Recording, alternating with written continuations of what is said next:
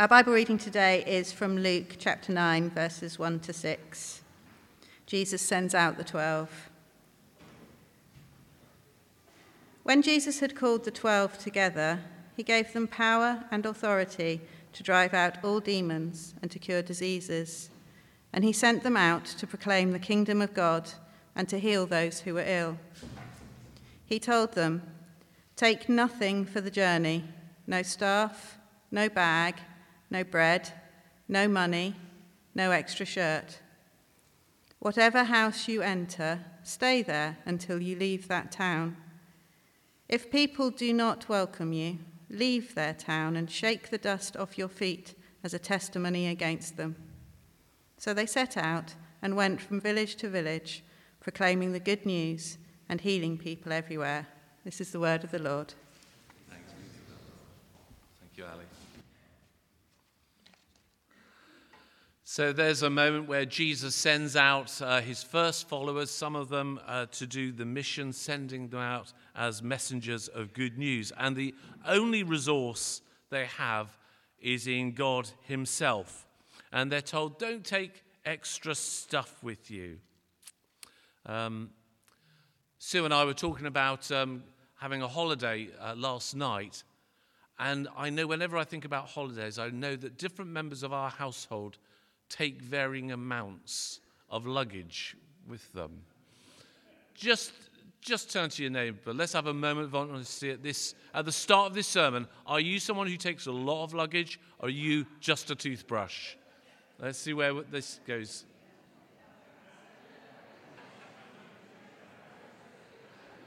Okay, let's just see how this goes. Could we ask, how many of you are really minimalist? Take as little as possible. The 12 of you can feel smug at this moment, obviously. Who of you would say you're really, to be honest, you tend towards taking more than is strictly necessary? Okay, there's no shame here. Although Jesus did say something about it, in fact, so maybe there should be. But what does Jesus say? Let's just look at these words again. When Jesus had called the 12 together, so there's always this pattern. Jesus brings them to him, then he sends them out. Just the same, we're brought to him, and then we go out to make a difference in the world. He gave them two things, power and authority, which sounds similar, but they're slightly different. Power is when you just have the gift to be able to do something or the strength to do it. And authority is where you have the right to do something. So if you were to walk out now into the Castle Road, you couldn't stop traffic. You haven't got the power to do that. If you, however, were dressed in a police officer's uniform and put up your hand, you still haven't got power, but you now have authority and could stop it.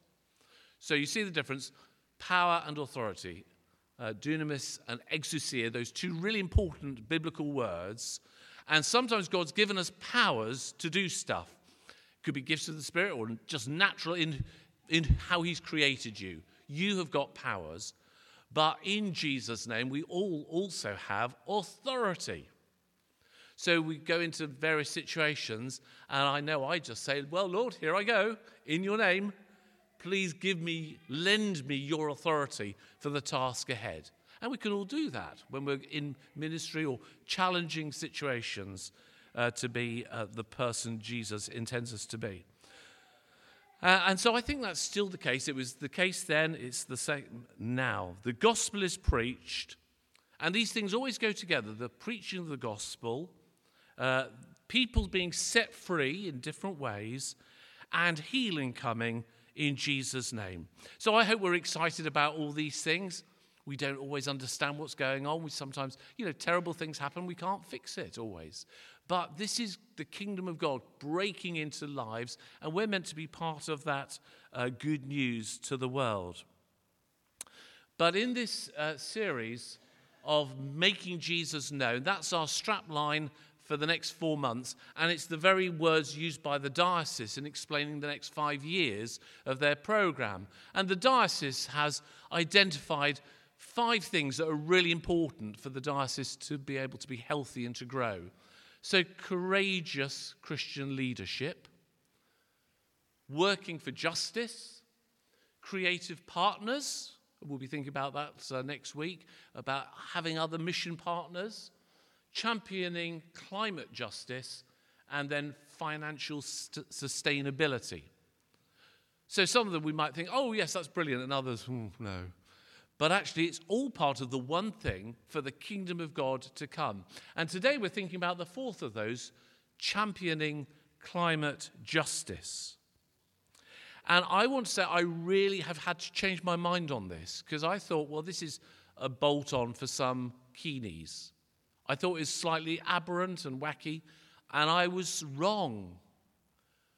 This is all integral to the good news of God's love for the world, that we care about climate justice. And if you don't agree, well, let's think about this together. I'm going to set out the stall as well as I can, because I'm actually now really quite passionate about it, and I've changed my mind.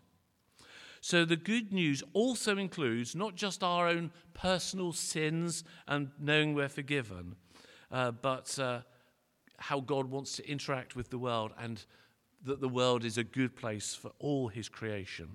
If there's one Bible verse I'd love everyone to be able to remember from today, it would be Psalm 24, verse 1. The earth is the Lord's and everything in it.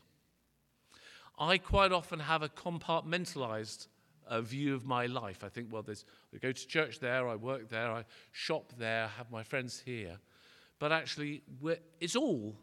And so with the world, the whole of the earth and everything in it belongs to God. And I want to challenge and encourage you to think about it. Do we believe it, and do we live as though we believe it? It all belongs to God. We're entrusted as stewards of God's world to care for it for him. And in a moment, when we give thanks to God for the collection, we'll use some words from the Old Testament. So David invited the people to give generously so they could build the first temple. And then a thought comes to him, actually, we've got all this to give to you, but it wasn't ours ever, really, originally. All things come from you, O Lord, and of your own have we given you. When we're giving back to God what is already his. And that's true for the whole world. I think in the preschools, I've heard what Sue's going to be doing. They're going to be sick. They've got a great big globe, which will be batting around. And they'll be singing, he's got the whole world in his hand. I believe that's true. It's not just a children's song, it's true. The earth is the Lord's and everything in it. I always think like Ali G when I say, the earth is the Lord's and everything in it. But anyway, however you hear it, it's all God's. But let's have a reality check. How many of you like new things? Okay, most of us at times love new things. And we have become a deeply consumerist society. So our economy is based on us buying stuff. We buy things, they break, and then we buy new things. Now, is God like that? I used to think actually in some ways he was. Because if we were to read Revelation 21, we see, then I saw a new heaven and a new earth, for the first heaven and the first earth had passed away. There's no longer any sea. I was always sad about that, to be honest, being a Guernseyman. But then I saw the holy city, the new Jerusalem. And then in verse 4, verse 5, I'm making everything new. I thought, oh yeah, we've trashed this world, but fortunately, we can always get a new one. Now, I really want to challenge that. I don't think that's what it means at all. The background is, of course, that God made the world so well. At the end of his first working week, God could look on everything he'd done and say, this is very good. I wish I had more weeks where I could say, oh, everything I've done is very good. But it's not like that. But God could. It was all, the earth is the Lord's, and it's all good. But of course, sin enters the world, and the sin of the world is not just out there. It's in you, it's in me. We're all corrupted and infected by it. We're polluted just like Adam and Eve. And then the effects of sin are written out in Revelation 21. There's broken relationships between us and God and between us and one another. There's tears and mourning and crying. There's so much loss at the moment. There's pain, and that's physical and spiritual and emotional, as individuals and as whole countries and continents at times. And in the end, there's death. So no wonder God feels, I wish I hadn't bothered doing this. That's how he feels in Genesis 6, and then we've got the Noah narrative. So God decides he's going to do something about it. Is it best to chuck the old world away and start again? What does God actually say? In the Greek alphabet, that's the Greek alphabet, there's alpha all the way to omega, the A and the Z of the Greek alphabet. And Jesus says, I'm the alpha and the omega, the beginning and the end. And I think we're meant to attend to this. Now, in Greek, there's two words that mean new. One of them is called neos, which means it's brand new. It never existed before. It's neos. Another is like the repair shop. It's been renewed. And that is called kainos. So it's called new. It's translated new, but it means renewed. Now, which in Revelation 21, the word new comes 4 times. Which is it? It's kainos. And that actually sounds quite different. God says, I'm making everything renewed. Then I saw a renewed heaven and a renewed earth. For the first heaven and the first earth had passed away. I saw the holy city, the renewed Jerusalem, coming down out of heaven from God. And he who was seated on the throne said, I'm making everything renewed. That sounds to me quite different from how I used to think of it as, oh, stuff this world, it's going to hell. That's not what God says. He says, I'm going to renew all things. The kingdom of this world will become the kingdom of our God and of his Christ, and he shall reign forever and ever. So the hope for the world is renewal.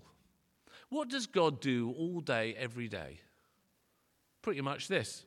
He mends things that are broken. The planet, our futures and our histories, human lives, and whole peoples. I know a vicar who only knows one Bible verse off by heart, and it's John 3:16. But it's a great verse. God so loved the world, and the translation of that Greek word is cosmos. I used to think God loves me and my little life so much, but it's a much bigger vision. God so loves the whole cosmos, the entire universe, that Jesus came, so that everyone who believes in him. So we respond to God as individuals, but the kingdom of God coming, the renewal of all things, is way bigger just than my life. And we're invited into God's vision of what his activity is in the world. And so I can be renewed. You can too. How many of you, can I ask, have ever in an emergency borrowed someone else's car? Okay, there's several of us have been in this situation. Once my car suddenly had completely broken down, and I had 4 children at school that I had to pick up, and I only had 3 minutes in which to set off on the journey, and I was terrified. And so I asked a next door neighbour, may I borrow your car? And they were so lovely. But the thing I remember about the journey is that I drove much better than usual, even though I was slightly late. I was a model driver because I was so aware this is not my vehicle. I want to return it in one piece, looking good. So we drive carefully when it's someone else's. Now, I believe the earth is the Lord's and everything in it. Now, if I really believed that, I would treat it more carefully because it's not mine. Sometimes in church, people lead the intercessions and I know it's not a sin, but they say, Lord, we thank you for our world. And I have a little mental note. God's world. Lord, it's your world. Help us to respond appropriately as something that is borrowed from you. So let's get really practical. Where does this actually lead us? We had a sermon review group yesterday. We do that sort of each term, and people share sermons. I shared this sermon yesterday. They were pretty mean, actually. But I really don't want to come across like I got this right. I know I haven't. I'm work in progress, trying to work out what is God's demand and call on my life in this area. But I just want to put it out there as an idea. Does it make sense to have a residential close of 12 houses, each with small gardens, and 12 lawnmowers in 12 sheds? I mean, it doesn't make economic sense. Probably socially it doesn't make sense, and probably theologically it's questionable. And yet I just thought that was normal. And it is normative behavior, but is it a kingdom way of living? Probably not. And can we share? The trouble is I love having my own toys. 2 years ago, my angle grinder broke. And I have very soft feelings for my angle grinder. It's very special to me. And so Sue and I were going to see someone. We had to help them. And I knew I needed an angle grinder. And Sue lovingly pointed out I didn't need to have my own angle grinder. I was furious because I knew she was right. And so lovingly I asked Brian. And he said, who's the man who has the tools? I said, Brian. And he wasn't horrible at all. He was remarkably kind. I was hoping he'd say no, so I could buy my own angle. But he wasn't. He was nice. And he let me borrow. I only needed it for 2 days, and it did the job. But I know I found that challenging. I wonder which you find harder to do, to ask someone else if you could borrow their stuff, or is it harder if someone asks you to borrow your stuff? How attached are we to our stuff? Most of us, I mean, it perhaps depends what it is. Is there anything you jointly own with another person not in your household? Any of us in that category? You can be feeling great, Kay. That's great. Most of us don't. I mean, our society militates against that. What do we regularly share with those who live near us? You see, I used to think I didn't have real choices. I didn't know there was an option to talk to a neighbour. Never really crossed my mind that I might do that. Now, again, I'm not saying we've got this right. But 3 years ago, Sue and I decided, actually, and it was in the pandemic, we didn't need 2 cars. And so we were able to bless another household with a car. I just mentioned it. I mean, it was such a blessing to them. And I then was richer because I wasn't paying for a second car that I didn't often use. In the course of my life, I've been given 4 cars by people. And sometimes it was so fantastic. It was brilliant. And we've also given away 4 cars. It just so happens we've been able to do that. I could go 2 weeks now, because I live in Salisbury, without needing to drive. If I really have to get somewhere, Joe and I had to go somewhere, we both cycled. That wouldn't have been a crime. If it had been raining, I'd been hoping he had dibs on the car, not to get wet. But if I need a longer journey, I've got a motorbike, so I can use that.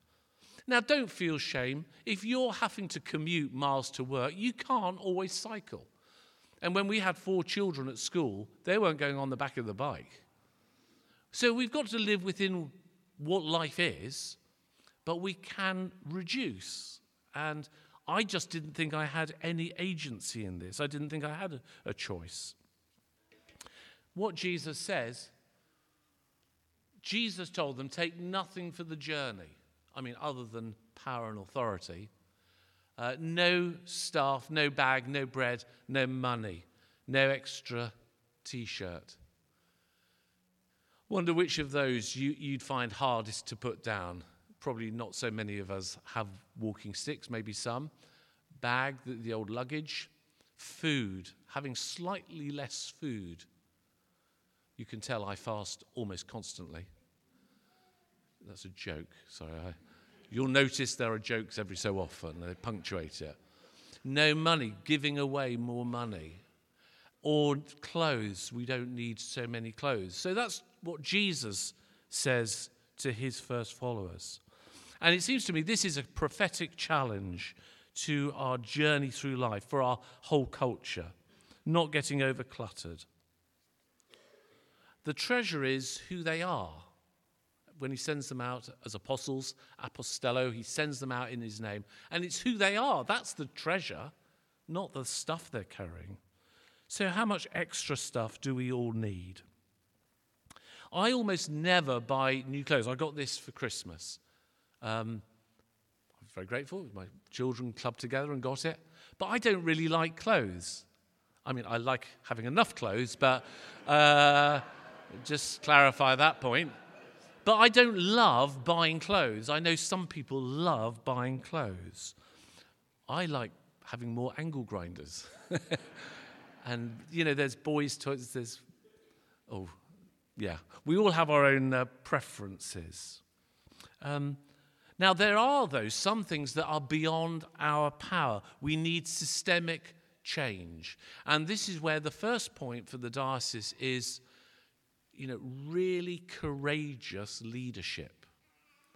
And courageous leaders do difficult things that annoy people, but lead them in a better direction. Now, for 20 years, we as a family lived in Dorset, and Purbeck had one of the worst recycling services in the whole country. And then one year they changed it, and I was pretty furious with them, actually, because we couldn't chuck away so much rubbish. But the way they organised it, in that just collecting different things, and I'm just saying this, I didn't think I had agency in it, but I did. When we found we could only get rid of certain things in certain ways, we then got 5 different bins. I'm just using this as an example. So we had paper, plastics, rubbish, glass, and compost. And we decided we won't have a bin in the kitchen, otherwise I'm just going to chuck everything in the bin. I'm so lazy. But if I've got to walk somewhere anyway, I may as well put it in the correct bin. So the council made me organise my life. And I was cross with them, but within a few years, Purbeck went from 24% to over 70% recycling. So they made me do it, but then it's become natural to me. Now, there's a few people here who are old enough to remember not wearing a seatbelt when you drive. How many of you remember those happy days? Of course, they weren't very happy. When the new law was, my children would never think of driving without a seatbelt. The people who resist it are the people who remember what it's like to have the freedom to be really hurt in a crash. So the resistance was from older people who'd known a different way. The rising generation never think about it. It's just that's the new normal. So we need courageous leaders, and we need to vote them in who will do the right thing that we don't want to do, but will drag us into doing the right thing. And collectively, when we do that, do you see what I'm saying? So I need to submit my will to someone who I'm slightly irritated with, but think they are going to lead us in a better direction. So now I've thrown away litter. It's about the biggest sin you can do today, isn't it? Well, no, that's not true, but we can, though, all reduce, reuse, and recycle. And I used to think this is an optional extra, that it was irrelevant to the good news. I now see it's part of the good news. It's because God so loves the cosmos. He loves this world, and we're called to care for it.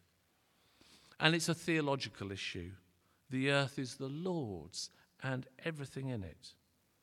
And the tragedy is that the main victims of global warming, rising sea levels, deforestation, pollution, etc., are not the main victims are the least contributing to the problem. And that's why it's an issue of global justice, climate justice. The people with the smallest footprints who do the least damage are often affected the worst. So it's not, I think, just a matter of personal preference, but of God's justice. Many of you I know will be vegetarian or flexitarian or trying to reduce your meat consumption. I mean, I love a steak. I can't help it. Well, perhaps I could help it, but I don't want to. But I'm trying to make better choices. And I often thought I didn't have choices. And I'm just encouraging you to think, well, what are the good choices we would make? So let's pray for the Holy Spirit to enlighten our minds. Lord, there's a lot of ideas there. And we don't want to just be greenwashing things, pretending we're doing better than we are. We do want to respond to your call on our lives to live responsibly as citizens of this planet, to care for those who have almost no voice in the biggest decisions.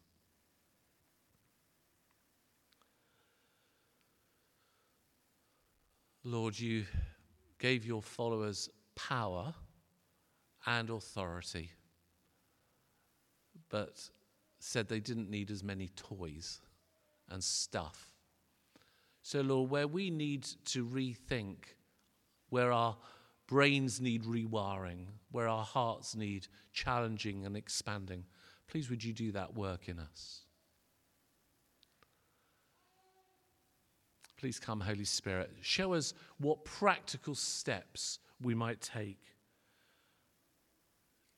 to show that we're people who believe the earth is the Lord's and everything in it. In Jesus' name, amen.